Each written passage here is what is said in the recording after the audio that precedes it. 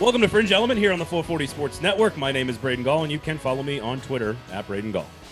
Mine's Aaron Dugan. You can follow me on Twitter at the Aaron Dugan or Instagram Aaron_Dugan. My name is Stephen Godfrey. You can find me at 38 Godfrey on Instagram and Twitter. I did enjoy your at Stephen. I am at Stephen Godfrey, and you can follow me at Stephen Godfrey. I did find that to be it's existential. It's very existential. You were weary last week. Yes. I'm weary this week. I was going to say, your voice sounds like you were up late at night calling coaches or agents or something. No, just a good old, I call it a hipster cold now because it's not COVID. It's just the cold that you get from like kids and being out in public. And you remember those from like 3 years ago? I had one last week. Yeah. I've got that combined with like, this is the week that it really gets going in terms of agents and assistants and just open speculation. And there's nothing special about the schedule necessarily, but after this week, I just know this from doing this for the better part of over a decade now. Like it starts to get crazy now and it doesn't stop until January. Yep. Once we get to Halloween, things get strange and they stay that way all the way through the end of the carousel. So we'll get to some of that. We'll get to plenty of that. There's the Brian Harsin stuff going on with Auburn. They have a really awesome football game coming up this weekend against Ole Miss. So we'll get to that. We've got the cocktail party, whatever the hell that means this year with Florida and Georgia, of course. Not a huge slate of games last week, not a huge slate of games this week, but we will talk about it all. Pat Dooley will be our guest, of course, all things Gainesville. I think he's been to like 45 Florida Georgia games, something like that. So he's gonna kind of give us a sense and a feel for what's going on with Florida, Dan Mullen, all the different, Todd Grantham, all the different maturations of what's going on down there. He's on a short list of returning guests. Yes, he is. And Godfrey, you can speak to this. He's as well connected as anybody on anybody's beat, maybe anywhere. He's been there forever. Yes, he has. So we'll talk about that with him and the Georgia Bulldogs as well. However, folks, the best part of the show, Fringe Element, Aaron Dugan, is brought to you by Jaspers with 0% APR financing. We put you in charge of your own car ownership. So come on down, find a local rep near you today, and come on down and ask us about this deal from your local rep today. It kind of made sense locally. At first. I really enjoyed it at first, and I thought you were going to say like 0% APR financing puts you in charge of your stomach. Still better than the gold standards. Wow, you're going to keep that going? Oh, I heard. Yes. I heard. Let's not waste time. I heard that nonsense. He literally he dug himself so much deeper. What did he with do? His explanation. No, we don't have time. I want to talk college football on this show. But all right. Well, hey, I'm keeping your rivalry inside your company going. But everything Vingan said made it worse. I just want to say that. So if you don't know what I'm talking about, you should listen to the gold standard. Drop a clip in, Braden, and post. Drop a clip in and post. We'll see. We'll see if I've got time for that. Bandwagon Houdat. You have to be fun. Like, you got to be kind of fun. I am kind of fun. Hey, shut your mouth when you're talking to me. Of course I'm fun. I don't have to do anything. I took my 5-year-old daughter to a concert this weekend, so I'm a fun dad, okay? Sorry, we got to talk about college football. Yeah. Before we do that, go to Jaspers, by the way. I was going to say, I was like, you're going to make this to me again? No. I would never. That's at the end of the episode. No, they have a great special. Speaking of the Predators, they've got great specials during Preds games. $3 beers and a $10 smash burger, which is like double patties. It's fantastic. I took my 5-year-old to go eat a burger at Jaspers this weekend. It was great. And she made it through 12 songs of a Jason Isbell concert on Saturday night. I was very proud of her. My heart was full of joy and joyness, and it was wonderful. So there you go. And Stephen, how are you feeling about the World Series? Oh, terrible, because I'm from Georgia. So it's a postseason event for a team from Georgia. So no, I'm absolutely mortified, and I'm sure I'll be in a specific amount of pain, a specific type of pain when we do this show next week. Okay. I hope not. All right, you guys want to start with Matt Corral? You want to do that before we get to the fun? Yeah. I will. Brian Harsin stuff. We'll do a mea culpa real fast. No matter how Bush League, my alma mater, operates, I will say that this is the most entertaining team in college football. Ole Miss, if you are just looking for a college football team to watch on any particular slot on Saturday, you're killing time before your own game, a different SEC game, whatever. Watch Ole Miss. It is infinitely entertaining. It used to be entertaining because it was like cheap fireworks. You didn't know if they were going to go up or they were just going to go off in the dude's hand. Now they seem to be somewhat efficient. I was actually really impressed with what I saw against LSU. They were able to bend a lot of that LSU success against Florida back against them, made them look very, very simple. Their defense looked good. What a weird, one more time, their defense looked good. Or LSU went back to being LSU this year. Yeah, it's it's definitely. Well, I think their defense looked better regardless. Yeah, I mean their LSU's O line is just it is fireable. If nothing else had happened, Fred Orgeron, that O line is a fireable offense. So all that being said, Matt Corral, electric fun quarterback, not going to win the Heisman. The only way I could see that happening, based on the Heisman voting pattern and just the ideology of the voting block, is that if Ole Miss were to win the West by Alabama losing again, and then he were to pull off some sort of miracle against Georgia, because the Heisman is, one, the most overrated award in all of sports, two, the dumbest thing in the world, and three, it's just a herd movement. It's just like watching a flock of dumb animals in the media. They're just going to go to whatever is shiniest last. So when I voted for Najee Harris last year, as a voter of this dumb herd animal thing that I am, was that me doing the dumb herd animal thing that was the shiniest thing last, or was that me voting for what I thought was the best player in the country? It's arbitrary. It's one of the most arbitrary exercises in all of sports. And this one, for some reason, is just more hype. Like, there's more talk about the Heisman in this sport than there is for any other outstanding single player in any other sport in America. I don't understand it. The rubric is insane. The context by which we make this selection seems to change almost annually. But in the last couple of years, it's just been sort of run to whatever the highest scoring team was, who's also the most successful, and find a skill position player there. Well, I mean, listen, you I don't really have any, maybe I'm just more Pollyannish and naive about this award, because I still view it as like the most prestigious single individual award in all of major American sports. And I take voting for it extremely seriously. I pride myself on not voting for the herd mentality. I voted for Christian McCaffrey. I didn't vote for Lamar Jackson. Not because they weren't deserving. I pride myself on doing. Yeah. What do you got against Lamar? I pride myself on doing the work, like to try to vote for a defensive player or vote for an offensive lineman if that's who I thought would belonged in the list. So congratulations. You're part of about 10% of people who do that. Okay. That's all I cared about, was you validating me. Tops. Maybe 10% would be incredibly generous. I've overheard some of the biggest names in this industry in terms of media talk about the way they formulate their Heisman ballot. These people shouldn't have driver's licenses. Like, this is just I've never been particularly fond of the award. I think the pageantry is kind of fun. Downtown Athletic Club, I get all that, but like, to the point with Corral, I'm not saying this to be anti-Ole Miss or anti-Corral. I'm saying this because the Heisman tells us he's not going to have a platform from here on out, based on their schedule, that he could win the Heisman by himself. Texas A&M game will be pretty big. Auburn is this weekend. Aaron, if you were to pick any team to watch in the SEC, would it be Ole Miss? At this point, yes. Over Georgia, Bama? I mean, I kind of know. I wouldn't say that Missouri. I would trade it all season and have to watch Ole Miss instead of Georgia all season. But now I know what Georgia's about. There's less surprises there. Ole Miss is continuing to get better, improve, like Steven said, on defense. And they held LSU to like 77 rushing yards. I mean, the trajectory you talked about with defense, like maybe LSU is kind of falling off the wagon more, or maybe Ole Miss is getting better, or maybe we're seeing a combination of the two. But when you have a quarterback like Matt Corral, it's hard to look away. And just as a testament to the difference he's really making, not that any of us are having a problem seeing it, but oftentimes when you kind of nail a coach down and ask him questions about the quarterback, the clear star player, they divert the conversation just back to the offense or the team as a whole. And Lane Kiffin's not even trying to do that. He's just like, we're not the team we are without him. Everything's riding on him. He's a warrior. I wish he had all the other offensive weapons around him to like max out his potential, but he's just falling straight into it.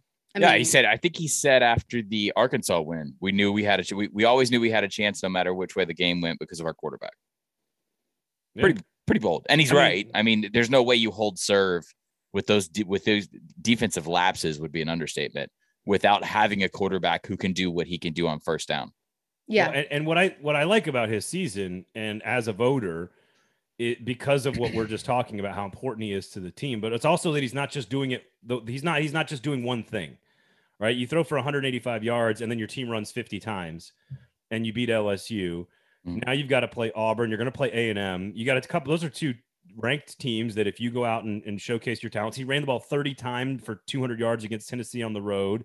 I just think he's doing a lot of things. And in a year where there's nobody else that's even come close to, I think CJ Stroud at Ohio State, if he finishes the job with a lot of big wins over ranked teams, to your point about platform, Stephen, then I think that he's going to be in the mix. But who's been more outstanding and more important and more valuable or more whatever for their team than Matt Corral has been right now at this point of the season? If Oklahoma goes undefeated and goes into the playoff, Caleb Williams will have a better shot than Matt Corral. Having started 7 or 8 games? Yeah, it's a stupid award, man. I'm not trying to be mean. It's just, it doesn't make sense. And there's a long history of this where logic just goes out the window, especially down the stretch. You win the Heisman in November. I know. So I'm aware. Ole Miss. You can't win the Heisman at 90 to 95 of the FBS programs. You can't win it. What about Baylor? They would They had one guy who was a generational talent, and also the generational season of their program's history. So it'll be another 60 years. Ole Miss against Auburn. I do think there's an opportunity for Matt Corral to bolster the resume, but I also am fascinated to watch both quarterbacks. We'll get to the off the field stuff. Couldn't come at a better time, Auburn fans, for your coach to be making the governor of your state put out press releases that are entirely political. Bo Nix has been good. Auburn is not a bad football team. This should be one hell of a football game on Saturday. Yes, I think it'll be a much better game than LSU was. I think it is a tremendous trap game for Ole Miss because this is one of those helmets on the field sort of curses for this program. Something has happened since Tennessee where Ole Miss is now a reliable winner. And yeah, that's just not jibing with me, guy, because we can go back and look at the LSU game and say, wow, that's a very porous offensive line. That's how they were able to establish pressure and keep the game low scoring. Tennessee, obviously, we know what their weaknesses and deficiencies are. Auburn's a more consistent roster than both of those teams. Just before we talk about what has or hasn't happened in the Malzahn transition to Harz, like this is a better football team overall. Ole Miss is going to hold serve. Historically, when Gus was there, this was a tit for tat. Auburn would always be that last possession better, or that 7 points better. I don't know. This could be a defining game for Derek Mason in terms of the way they scheme this offense, because you can break it. Like Alabama showed a very efficient way to break it. Auburn is favored, Aaron. I think this is the game at the beginning of the season that could have been the one that's like Ole Miss shouldn't lose this, but they might. Now I think it's a lot closer than any of us expected it to be, or at least for me. I thought it was, I didn't think if you'd asked me at the beginning of the season that Auburn would be favored in this matchup. So this could be the one that Ole Miss, drops, that they, even though Auburn's favored, I think Ole Miss should win the game, but I think in true Ole Miss fashion, this could be the one that they drop. It wouldn't be as big of a deal. I mean, it wouldn't be an embarrassing Ole Miss loss like they always have one of on their schedule. Yeah, it wouldn't be the worst I don't think thing. this qualifies. I want to get into what Brian Harsin has done with the offense and Bo Nix with you in just a second, Stephen. But you guys have been both very staunchly, Ole Miss will do the Ole Miss thing, and they'll win when they're not supposed to, they'll lose when they're not supposed to. I have said all season I think they're going to win every game they're favored in, and they're going to lose every game they're not favored in, and this would qualify as a loss in the technical form and definition of this game. Auburn is at home. Auburn is favored. Ole Miss is not picked by Vegas to win the game. So Auburn is going to win. in my bizarre prognostication. I have reservations about both of these teams. It's just that it's a trap you can fall into when you're only using historical context. It's just that rarely is an Ole Miss team so put together that they go into Auburn and they hold serve. Like just in the 15, 20 years I've been doing this, like it's just, that doesn't happen. Yeah. They're coming off of a bye. I like every single thing they did against Arkansas. Not a bad football team by any stretch. It was, as I don't like this cliche, but complete team win. If you go through or you look at advanced analytics, the win against Arkansas was probably the most impressive thing they've done all season, considering what Penn State has become. Just saying. No, but that was Bo Nix's best, most efficient passing day of his entire SEC career. Yes. So if you want to boil it down to one thing and make it really, really simple, it's that how improved was that Ole Miss defense, especially up front in the front seven, or was that a product of what they played? Because if Auburn, who likes to get Bo comfortable by doing a balanced attack, is running anywhere in the neighborhood of like 4.5 to 5.5 to 6 yards in first and second down, they're going to win this game easily, flat out, because then they're going to start grinding, and then Ole Miss is going to press from behind. One of the things that hasn't really happened a whole lot this year, except the Alabama game, is Ole Miss desperately trying to come from behind in a one or two scores. That's a completely different Lane Kiffin offense, even as fast as they go. Yeah. Quickly before we get to Harsin, well, I guess this is Harsin question. What is it that he's doing? Can you put your finger on the internal struggle versus, Bo Nix development? How much does the quarterback get credit? How much does Harsin get credit? They haven't played a game since we had this conversation last week, so I don't know if we've got any more information, but has anyone's opinion evolved in this conversation yet? I would probably sit where I was last week, Aaron. I don't know about you, where I think that it's just the overall system is probably better fit for Bo, and it's less about Harsin being sort of like a faith healer and coming in and fixing him as it is just this being an overall better fit. Not a take, but probably closer to the truth. Imagine that. I think that, along with maybe just like age and like general maturation of him as a player, those things just kind of hit at the same time. Yeah. Like you said, better system, and then just, becoming the player that hopefully he is destined to be or capable of being. And then also, gaining that confidence, like we talked about last week, of when you're going up early and then you can really settle back into the system and kind of just execute it the way that it needs to be without playing outside of yourself. Both things we talked about last week, allowing him to kind of build that confidence in himself as a player and also his team around him. So yeah, we don't have anything else to go off of, but yeah. I feel the same. All right, let me lay out real quickly what's going on with Bryan Harsin here, and then I want to have a conversation, not necessarily about vaccines, because that seems like a silly conversation to have, but I am fascinated with what we expect out of our public figures. I do think people have wildly different expectations from their public figures, and the head coach at Auburn is one of the two most high-profile employees of the entire state. The other being, of course, Nick Saban. So I'll quickly lay it out, but essentially, Bryan Harsin gets COVID in very middle of camp, trying to start his first season, taking a dream job at Auburn, into the hottest and deepest treacherous waters of college football in the SEC West in the state of Alabama, and is away from his team for an extended period of time because he gets COVID. Okay, whatever, not anybody's fault. We'll just leave it at that. Now there's a vaccine mandate because Auburn University, of course, to work there, you have to have a mandate. The deadline, I believe, is December 8th. And he, much like Nick Rolovich at Washington State, refuses to talk about it, tell anybody if he's got the vaccine or not. It's a fireable offense. There's no legal argument against that. If he's taking a stand on something, then I think it's awfully soft not to tell people what you're taking a stand off of. He could, in theory, cost himself a $25 million job if he just decides not to get a vaccine. So we're not going to preach at people about the vaccine. But we've seen Nick Saban go out on campaigns in the state of Alabama. We've seen Charles Barkley go out on the state and do campaigns. My question, Aaron, is what obligation does the head coach at Auburn have to his fan base, to the people of the state, to the people who pay his salary? Does he have an obligation to talk about this situation publicly, in your opinion? This is tough for me. And I don't know if me saying this is tough is going to be a controversial statement in itself. I think that you want to say that like people in some way, shape, or form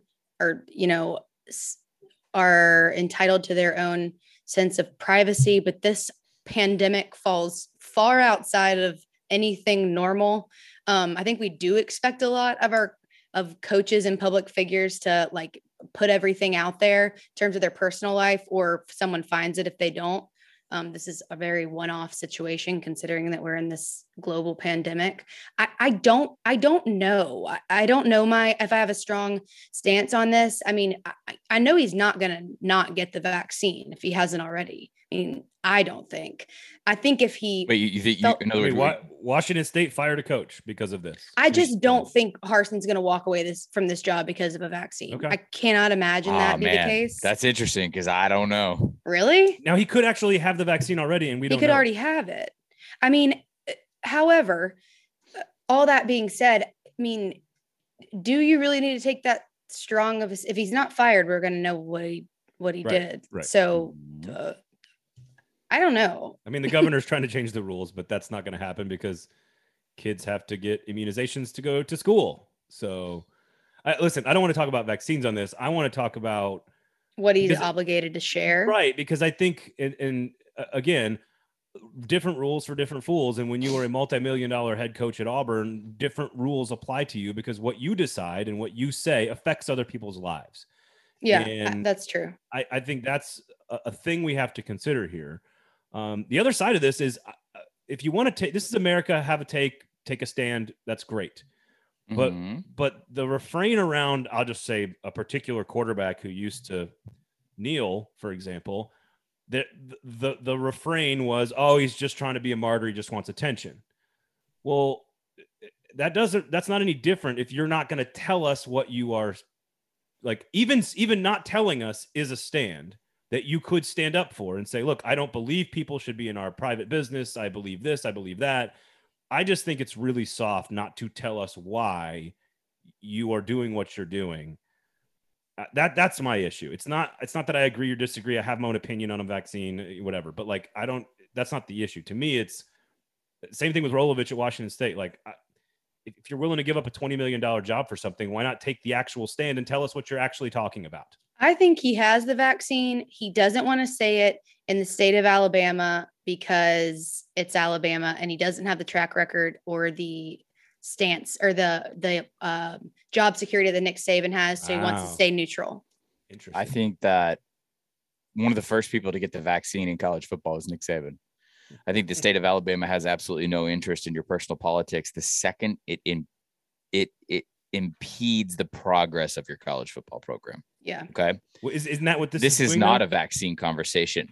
What this is going to be reduced to is very clear, almost a binary, very simple terms. Auburn's going to look at this and say, are you causing any kind of distraction that takes away from Auburn's rebuild, ascension, whatever you want to frame it as? Remember, they just fired a man and paid him $20 million not to coach college football, and he has the vaccine. Okay.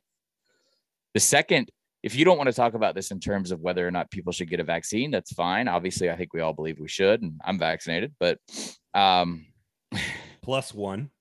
This is real simple.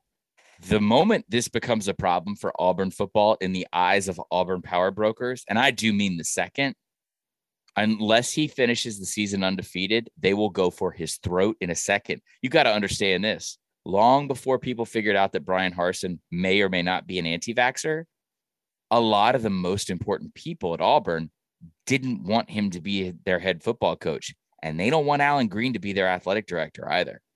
This is the most volatile school in the Southeastern Conference. I would really advise against smoking next to the woodshed. Is that because Allen and the athletic director in this situation, is that because he actually did what an athletic director is supposed to do and cut out the boosters for like 5 seconds? Is that why they're pissed off? I mean, it's a little bit of an oversimplification, but yeah, it's mainly because it's not even that. It's because good smart booster cores will let the AD shine because that's why you install a figurehead. You want people to think that person's in charge. It's ceremonial leadership.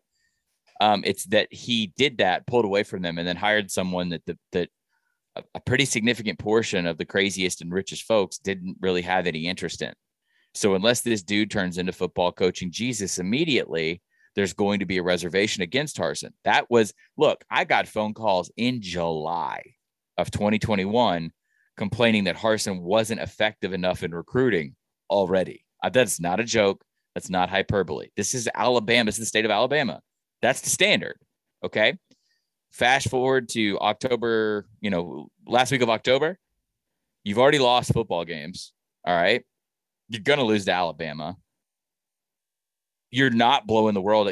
They're not killing it in recruiting. Take a look. Like, they're not on the ascended level of see what, just to stop for a second. They wanted to become Clemson again. They feel like Clemson took their spot in the world. They are no faster or sooner fixing that problem than before they hired Brian Harsin. They don't care about vaccine status. Yes, most of them are conservatives, and most of them have particular feelings about the president or different divisive political issues. The reason why college football is what it is that stack all that stuff here. College football is more important to them. So that's it. So again, why create a distraction for your team? And maybe it's not. Maybe because he don't know, man. This is the most damning thing I can say about it. He don't know. He thinks he does. He don't know. Is this just a welcome to the SEC?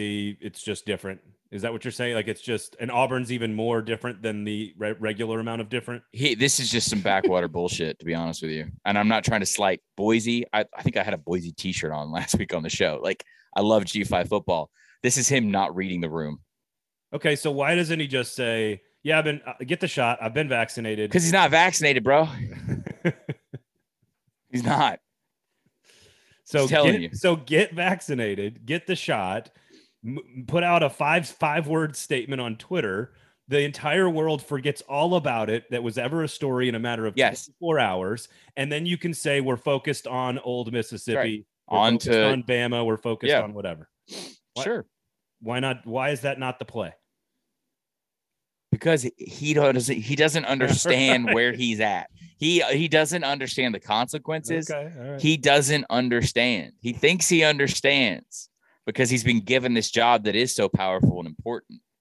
But what you don't realize in these positions, and I've been around a lot of coaches, is the rarefied air gets you high, and then you lose the ability to realize that you are still grounded to something, and you answer to people. And he hasn't even done anything to earn the equity he thinks he has. Well, and you spend the rest of your career chasing that high that never is quite as good. Steven, your personal opinion on football coaches having stances on issues because they are public figures, just in general. Forget the actual person here. I just want to know what Stephen Godfrey thinks about. I mean, I don't expect anyone to be an automaton. That's fine to have a political opinion. It's fine it's fine to be a human being. Totally fine. It's also totally fine when there's a reaction to it.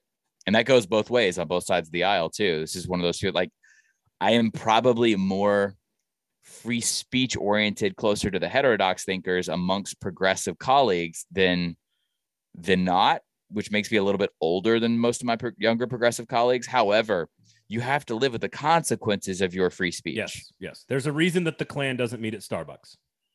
So it's fine that he wants to do this. In the woods. Look, man, I didn't go to Wazoo and I don't care about Wazoo, so it doesn't bother me. But like, the idea that Rolovic can go around and victimize this narrative, to me, is just, that's false. So right.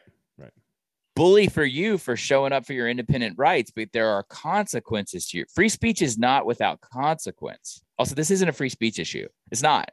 No. I can't send my kids to a school if they don't have an MMR shot. Right. This is no different. And it's in Twitter and Instagram, it's not free speech either. Like, you check a box, you say, I agree to these terms, and that's not a free speech issue either. I just want to clarify that for people out there. All right. Just curious about what you guys thought there.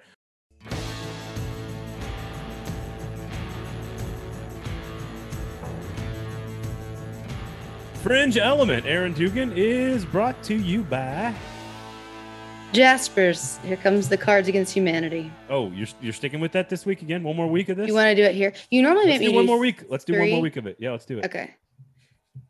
Let's go. I'm all for it. Jaspers. Going on a cleanse this week. Nothing but kale juice and Jaspers. Probably would be very healthy, actually. The blank was Jaspers. Going on a cleanse this week. Nothing but kale juice and Jaspers. I took my 5-year-old daughter to Jaspers. I said that earlier in the show. Did she like it? Did she house a burger? You said that Dude, she does. She can finish it. Oh my God, she destroys burgers. Did she do fries as well? I mean, because she's a small human. Go to Jasper's, by the way. Actually, she's in like the 88th percentile of her grade. She's actually not a small human for her age. Like I like am not good at guessing kids' ages. Yeah, she is a like a beast.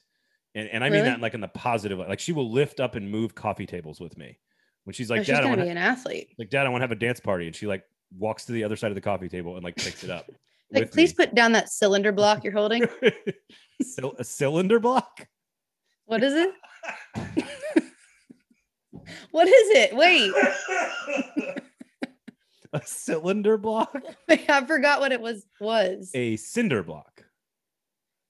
A cylinder would be a different shape, it's a different shape than a block. Yeah, it's a different shape. A cylinder is like a Although tube. If you play building blocks with my daughter, go to Jasper's, you will actually get both cylinder blocks and regular blocks to build with, because when you buy blocks, you actually get different shapes, and generally some of them are cylinders. Yeah. Also, true story. And I posted this on my Twitter's account. What? I one of the proudest moments I've ever had as a father was at Jasper's on Saturday night.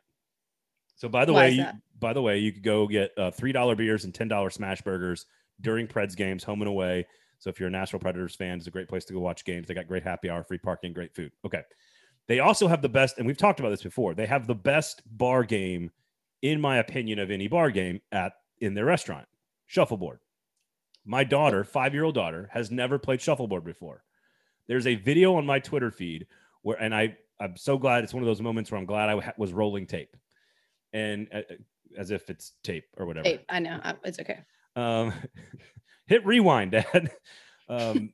So she threw a puck, I threw a puck, and it was, she looks at me and she goes, I'm going to slide this one right between that one and that one, which is hard for like a grown adult person to do, playing shuffleboard for real. Yeah, she's like calling a billiard shot. Right. And she just goes, just pushes it, slides it, perfect tempo, right between the two. Really? Gets a point on the other end of the board. I go, Marin, that's literally what you just said you were going to do. And she just turns her head around to me, big old shit-eating grin, smiling.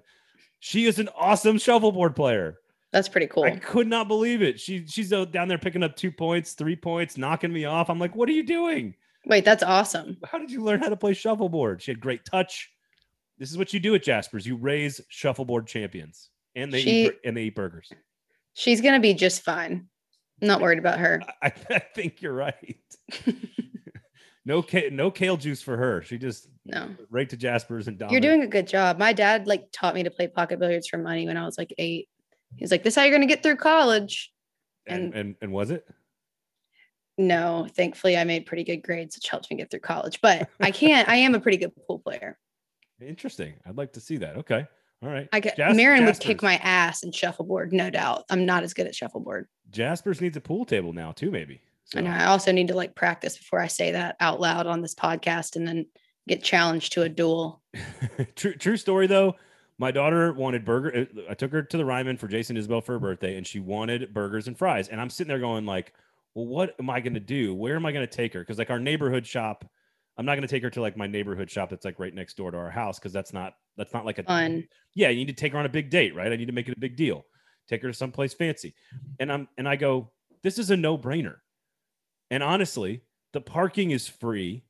The burger's really, really good. And we could watch the Tennessee-Alabama game and the Preds game, which is what she wanted to do. And I'm like, this is perfect for the Jasper's ad. You're lucky she's like cool. She's very cool. Way cooler than I've ever been and will ever be. So a Ryman concert, got burgers, watched sports with you, and beat you in shuffleboard. You don't great. Even I'm not sure you deserve her. I do not. I'm just kidding. You do, but that's really mean. I know it wasn't actually. I'm a great father. I know you are. I'm gonna need there therapy. Is a reason you had 2 girls. I'm going to need therapy after this. No, you're not. Advertising read. Go to Jasper's because why, Aaron? Because the parking's free and Braden's daughter might be there drinking and playing shuffleboard. Stealing your money. Not drinking, but stealing your money. She doesn't drink. That's for sure. A nice stout chocolate milk for Marin. Yeah. A chocolate stout. I like that. Go to Jasper's, man. It is truly a great place to go. We had a blast on Saturday night. Everybody should go to Jasper's. Check it out. Free parking, great food. Jasper's. Good fries, which is important.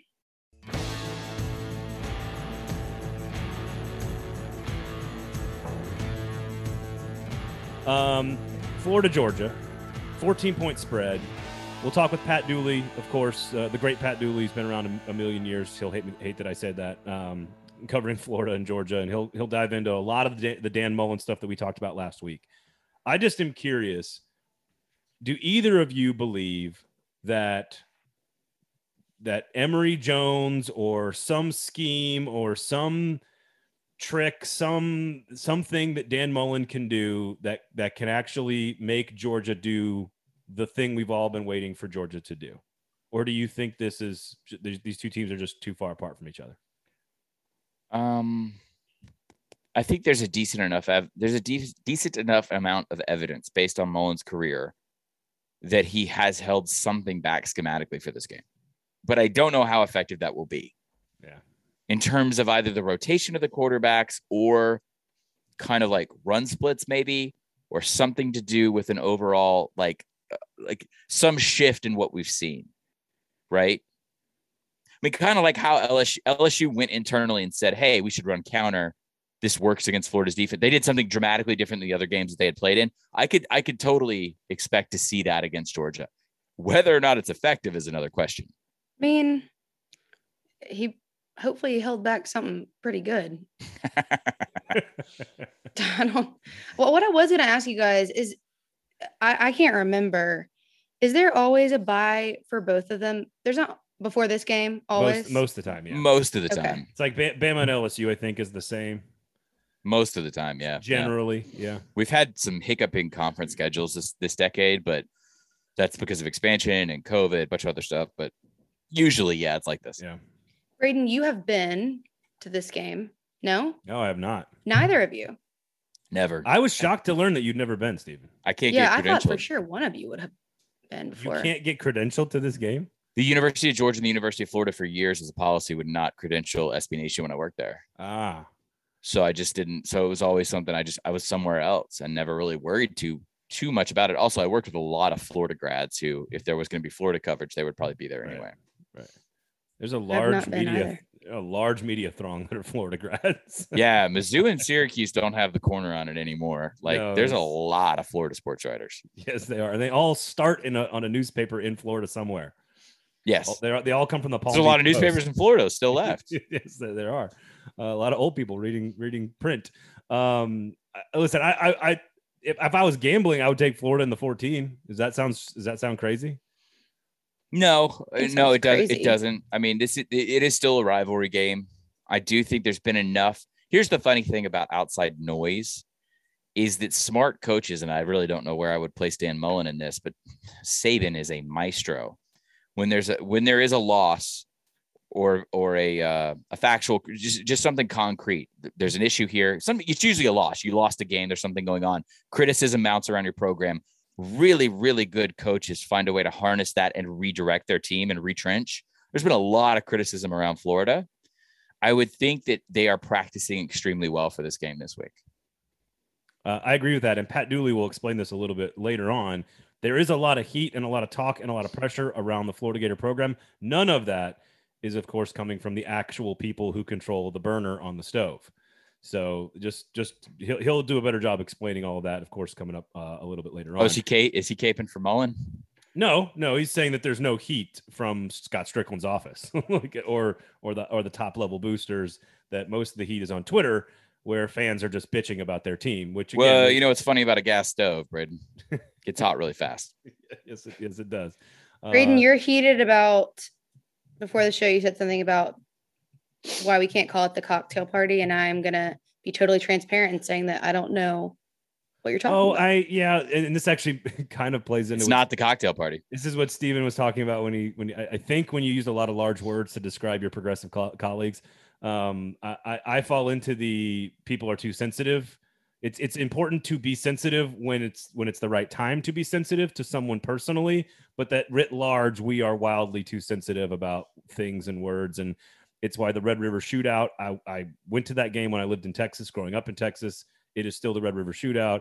The idea that we had to take the word cocktail off of the name of the game is just idiotic. But they took the whole moniker away. It's just so stupid. It's so stupid because it was a reference to alcohol, which Just It's gonna like, that's if everyone different than, listening like- could sit down for a second, a large amount of alcohol is consumed amongst college football fans. Yeah, it's not like it's racist. It's like people Right. drink, like, No, you it's shouldn't be it's- racist. You can this drink is- at games if you want, and I won't judge your moral character. Since we're in the middle of a giant political podcast today, this is where the left loses people.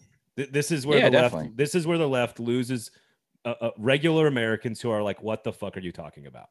So this is where the left loses people, and it loses in me. Georgia, I was gonna say in Georgia, it was just called. So it became kind of a wacky thing where I think it shows up on T-shirts first historically, the world's largest outdoor cocktail party, and then you would hear announcers and media mimic that back.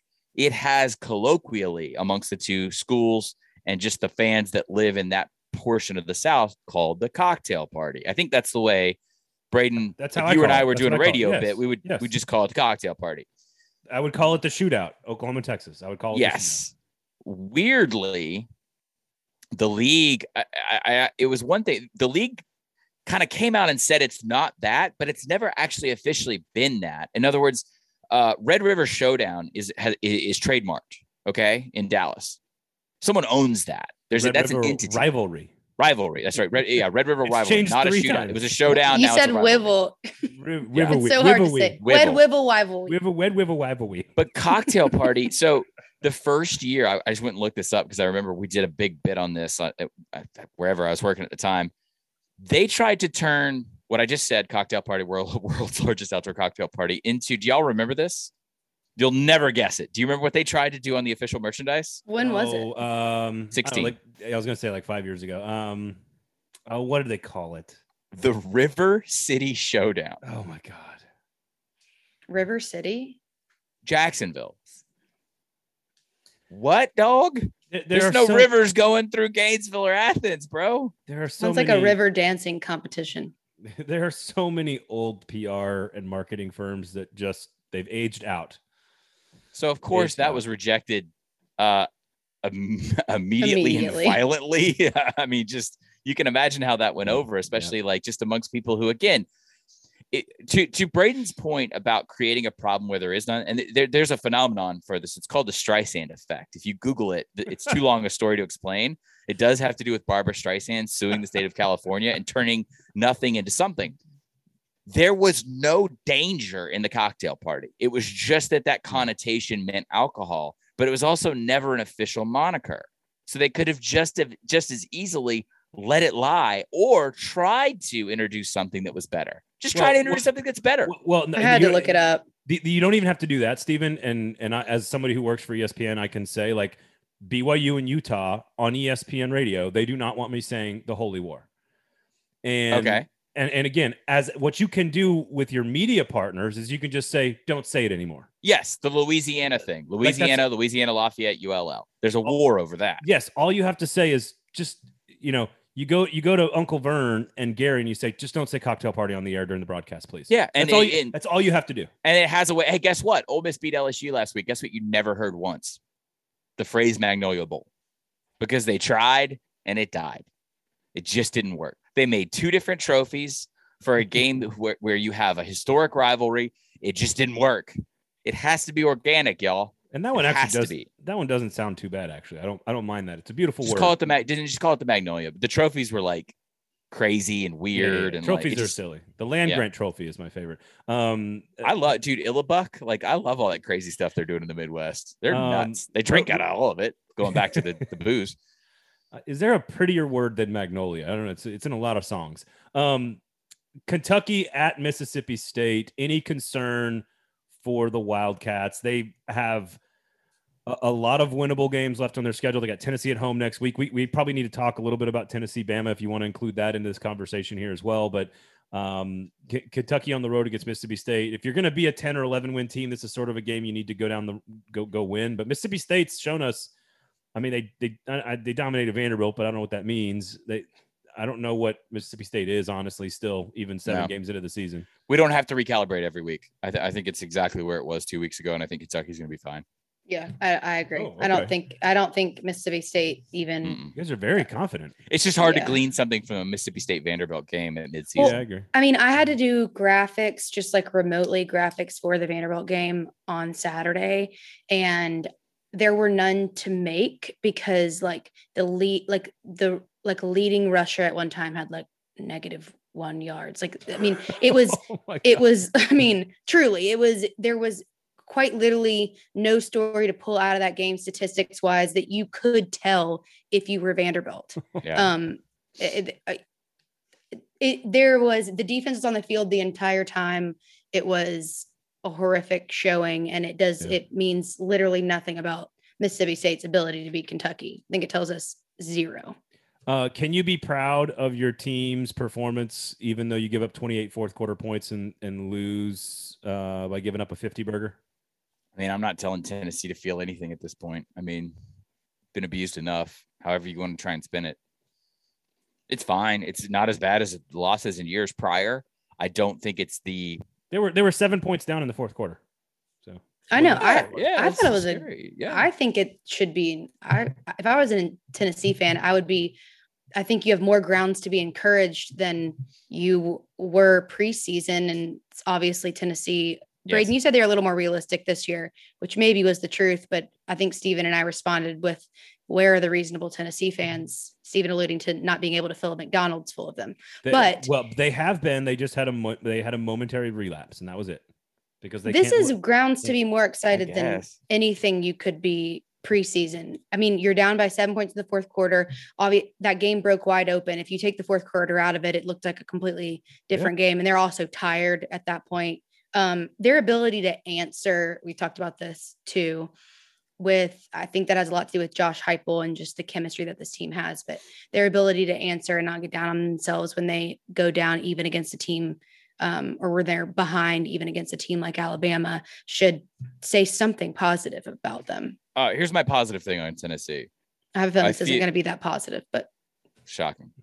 I feel like Kentucky, this will be a workman-like, pretty open and closed situation with Mississippi State this weekend.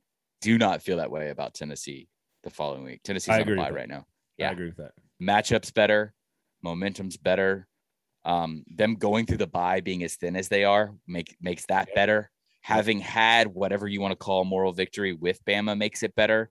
That becomes a more winnable game than logic would tell us. Not this week, but next week, 2 weeks. They were ahead of Florida in the third quarter in the Swamp. They were down by 7 going into the fourth quarter against Bama on the road. They almost beat Pittsburgh, a team now that is a top 15 type of team that could win their division. Those are their losses. I mean, it's also going to be a lot of fistfights that game. Yes, they had 3 possessions with the ball in their hands in the fourth quarter to try to beat Ole Miss. They feel like inside that facility, they feel like they are in the games, and that's different because Jeremy Pruitt lost by 26 every time. Yep. Well, and the other thing is this, just to break bad for a second, if they do get blown out by Kentucky, they follow that with Georgia. Yes. And there's just not going to be any momentum left, even though they have obviously like winnable games against South Allen and Vanderbilt to close the season out. Watch out. Cade Womack doing work down there. But they lost to ULM. I know. That was weird. Anything else? Any parting shots? Anything to say about Eli Drinkwitz in Missouri? They got a big recruiting win this week on the trail. So maybe, I don't know, you beat Vanderbilt. I don't know. Anything positive? I lost his number, so I don't keep track of him anymore. They are in the Southeastern Conference. Last time I checked. It should be a Big Ten West team. That's what they should be.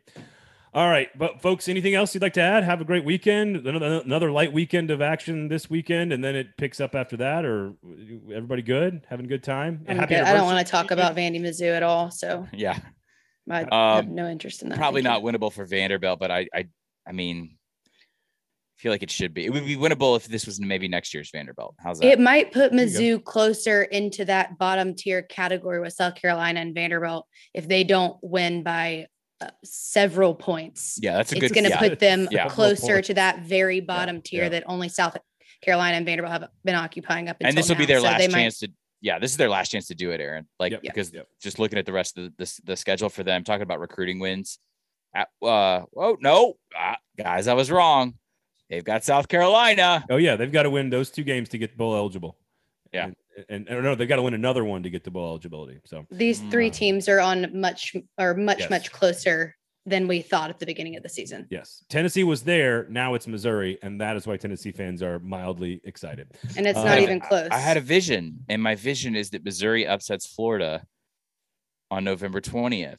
That's how Eli gets 2 more years he doesn't need on his contract, and Dan gets fired by the heat that doesn't exist that we're all making up.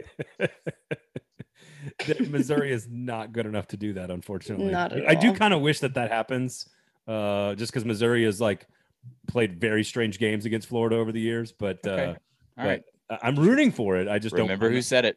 You did. There you have it. Steven, thanks for hanging out. We'll be right back, and when we do, Pat Dooley, Florida Gators expert, will join us and explain all of that heat that may or may not be happening in Gainesville with Dan Mullen. We'll talk with Pat Dooley when we come back.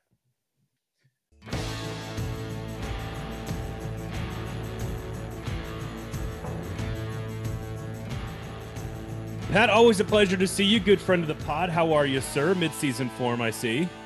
Yeah, I'm doing good. I mean, staying busy and, getting ready to play in a couple of golf tournaments coming up. So, yeah, it's a good time. God, tough life for you, my friend. Tough life for you. Before we get into the cocktail party and what's actually going to happen the rest of the season, I do want to sort of gauge the pulse of what's going on with the fans and with Dan Mullen and the coaching staff. Let's start with the defensive side of things. Will Todd Grantham be the defensive coordinator next year for this program? I hope not. There's look, the thing about Todd Grantham is you can point to stats that make him look good, and you can point to stats that obviously make him look bad. And last week was about the worst you could get. But in the end, that averages out to mediocre. And I think that the fan base is ready. They need somebody. They would literally take Bo Pelini right now because they're just fed up. They're tired of it. And I think that but now, with Dan Mullen, he's been loyal. That's him to a fault. And he's been loyal with Emory Jones, and he's been loyal with, he was loyal with Felipe Franks. He's been loyal with Todd Grantham. So I don't know the answer to that. I know what the answer should be. I even texted Charlie Strong and said, if you're not the defensive coordinator at Florida next year, I'm done with the Gators. Okay. How much, if any at all, it may not be a factor at all, but I think that's not unique to Dan Mullen. I think a lot of football coaches are loyal to a fault. Right. Yeah. And it's not even just that industry. There's a lot of industries like that. But is there any truth to, Dan Mullen is maybe not the easiest guy to work for? We had this conversation about Saban early in his career. Nobody wants to go work for him. Is it hard to work for him? And is that affecting his ability to attract a candidate or not? Is that even a factor, or is that just me just spitballing here out loud? Well, it's a good question because Dan does have a prickly personality at times. But I mean, he tried to get Charlie and the coach at South Carolina, Robinson, to come here and be co-defensive coordinators. The personality issue was with Todd Grantham because he, in both cases, kind of talked them out of it. You don't want to come here, that kind of thing. So, I don't think that's what he said, but I know for a fact that with Charlie, he said, they'll talk about how great your defense is, and he didn't feel comfortable coming here. So I don't think that is the problem. I think, but what's funny I was thinking about this today, Braden. I mean, when you think about if you have a business, okay, or you work for somebody, you want loyalty. You want it so bad, and it's very important to you. The ex-president of the United States wanted loyalty to, you talk about a fault. That was the biggest fault of all time. But when you do it as a football coach, everybody hates you. Why are you so loyal? You got to quit being loyal. All they care is the opposite of what you're doing is what they want to do when you're losing. Whatever it is, they want to do the opposite.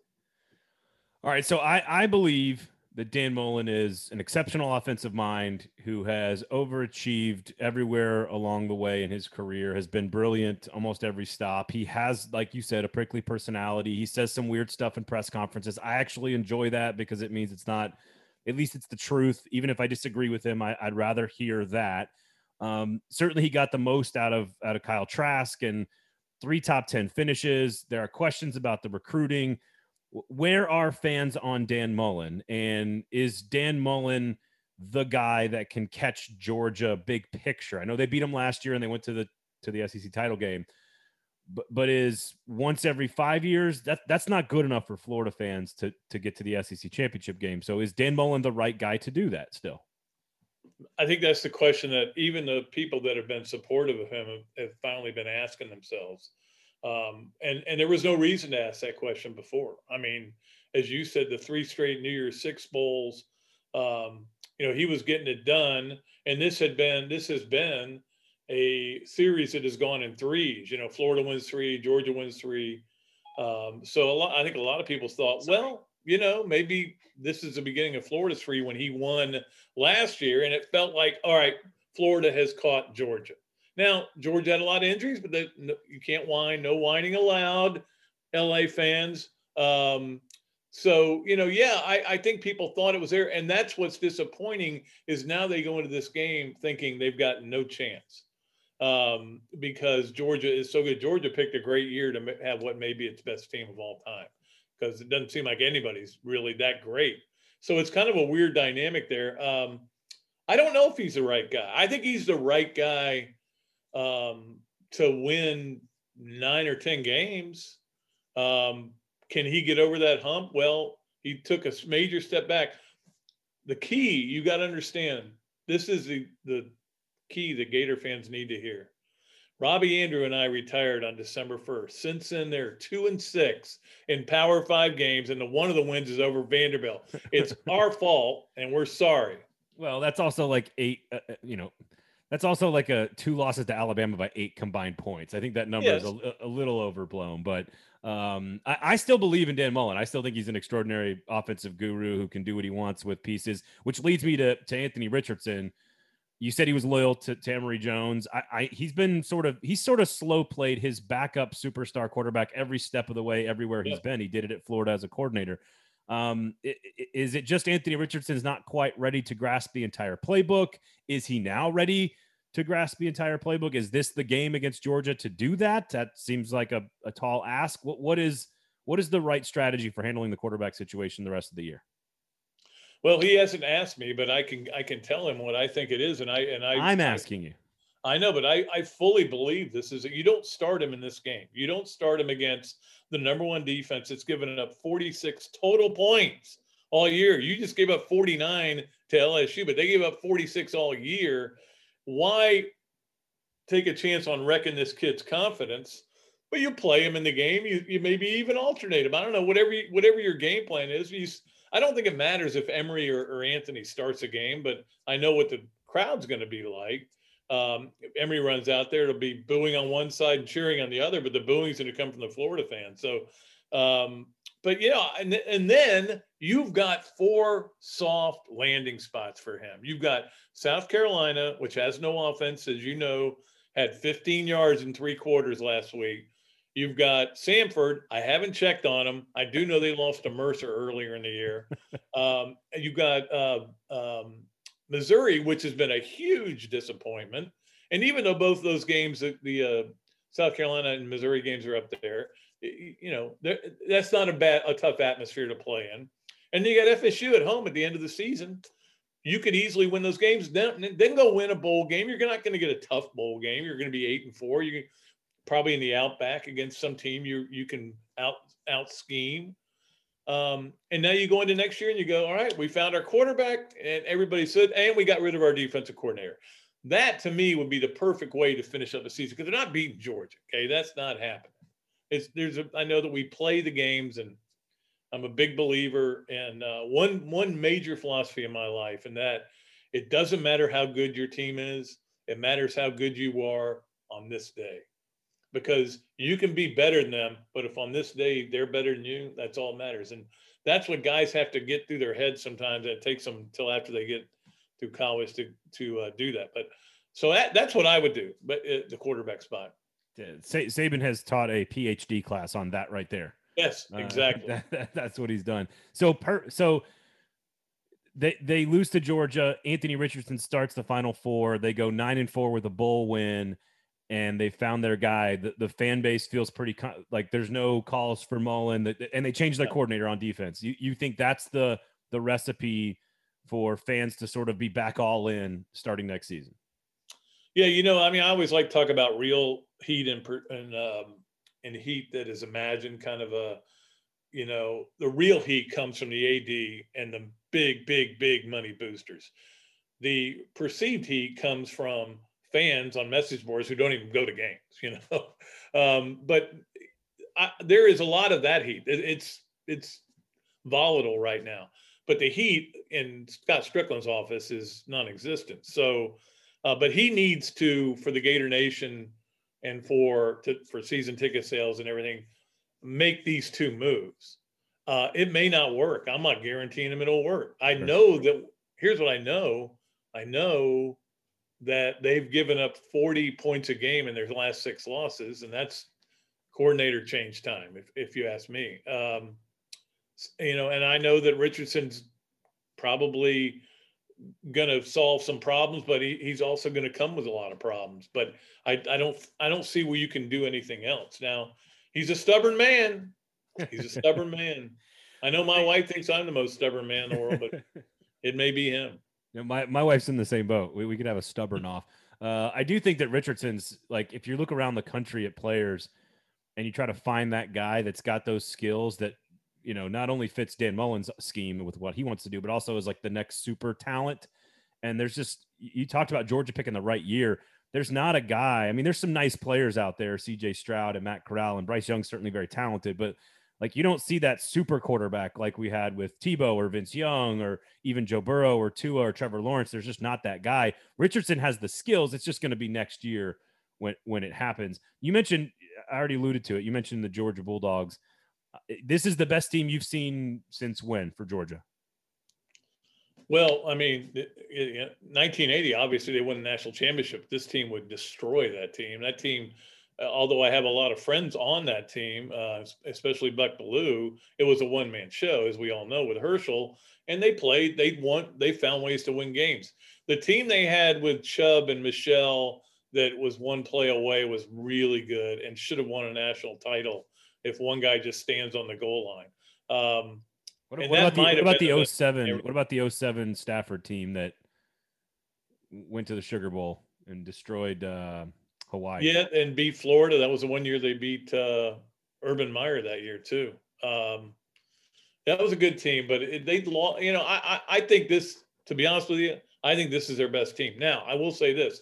They have not played a good offense really all year. They played – and Florida's ranked 9th in offense. Now, I'm not saying that's going to make – that is your one little glimmer of hope for Florida. But, I think I looked it up. I averaged them together. I think the average offense is 80th in the country they've played against so far. So, they played some bad teams, but they've destroyed them. Then that's what you do. And that's, for example, what Ole Miss did against LSU this week. They destroyed a team in disarray. Florida, on the other hand. Yeah. Well, I'm not big on predictions, but how about this? Florida plus 14. You like that? No, I wouldn't take it. I would. I know Florida's not lost a game by more than 7 points this year. And, other than that fiasco in the bowl game last year when they, nobody came. Every game they've lost, and really, I think in the last 2 years has been less than a touchdown. So that kind of makes you think. I just don't know how much want to's left for this team. Interesting. Can't win the East. Yeah. Can't go to a major bowl. How much is there? I would take Georgia and give the points. Well, that red G on the helmet though does things to your brain when you're a Florida player though. Like it. It does. But the thing, and that's the thing though, Braden. I mean, these guys have to understand that the way they feel about Georgia is the way everybody feels about them. LSU, Vanderbilt, Tennessee, they all feel that way about Florida. They want to kill them. They want the Beach Boys. They want to get after them. And I told Scott Strickland, I said, you should let me come give that speech because they don't get it. I've been around it forever. I get it. I understand. Everybody wants to be in every sport, softball, volleyball, everything. You're the team that's not supposed to be in the conference. Yet you're still an AAU certified school. Pat, always a pleasure, man. Love talking with you. Enjoy. How many cocktail parties have you been to? Oh, I added him up last year. I think it was in the 40s because I went a lot when I was a kid and everything. I sat through the 51-0 in the rain game because my dad wanted to see if Florida would score, and they did not. That was 68, so I went to that game. I went to 69. So that's about how far back I go with that. That's incredible. It's one of the great rivalry games. I recommend all SEC fans and all college football fans going. What's the one thing you have to do if you're an impartial observer when you go to the game? Oh, you just sit by your car and have a little tailgate, and then when dog fans come by, you start throwing chicken bones at them. It's a ritual. Chicken bones. Pat, always a pleasure, man. Enjoy like your 57th cocktail party this weekend. We do appreciate it. Thank you so much for joining us. All right, buddy. We'll see you.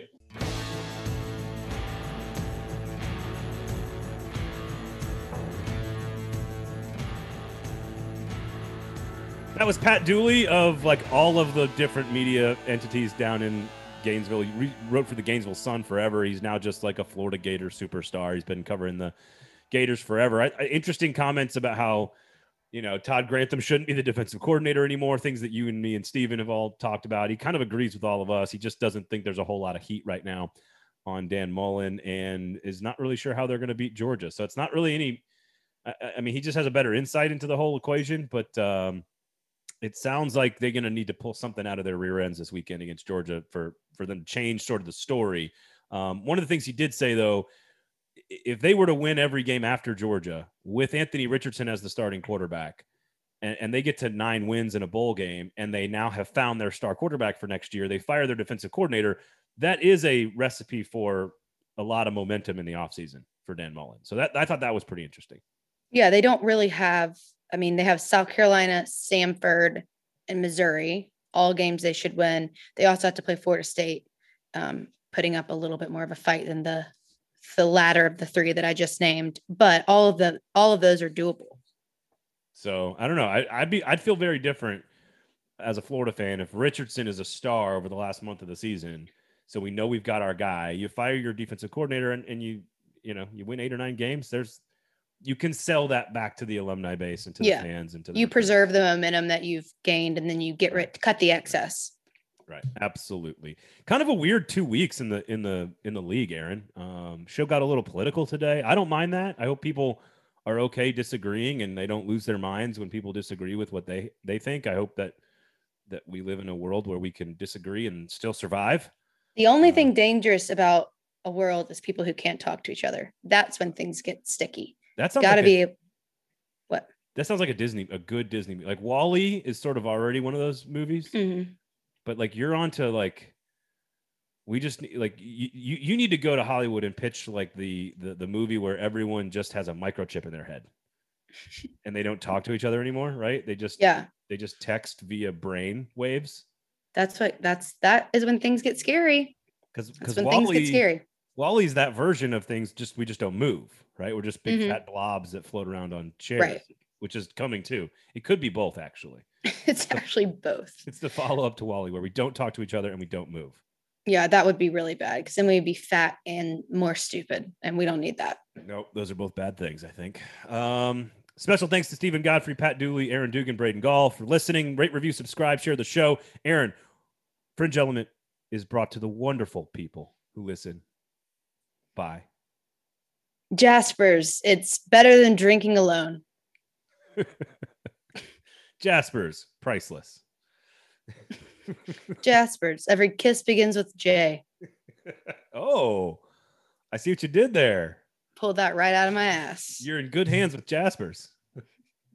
I mean, we said we have the meats last week. We couldn't possibly have gotten worse.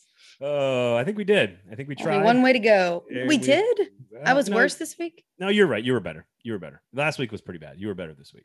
On the whole, across the podcast, you were much better. I don't think I was bad all 3 times last week, but honestly, no, you weren't. I can't say that because I have no idea what I said. So grounds. You black out frequently on the show. It happens all the time.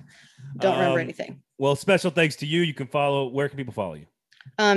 The Aaron Dugan on Twitter and Aaron _Dugan on the gram. You can follow me on Instagram at Braden D. Gall. How about that? At 440 Media on Instagram. All the Twitters as well. Thank you guys all for listening. Enjoy week 9. Have a cocktail. Take your pants off. Thank you for listening to Fringe Element here on the 440 Sports Network. Cocktail and take your pants off? You think I'm inappropriate?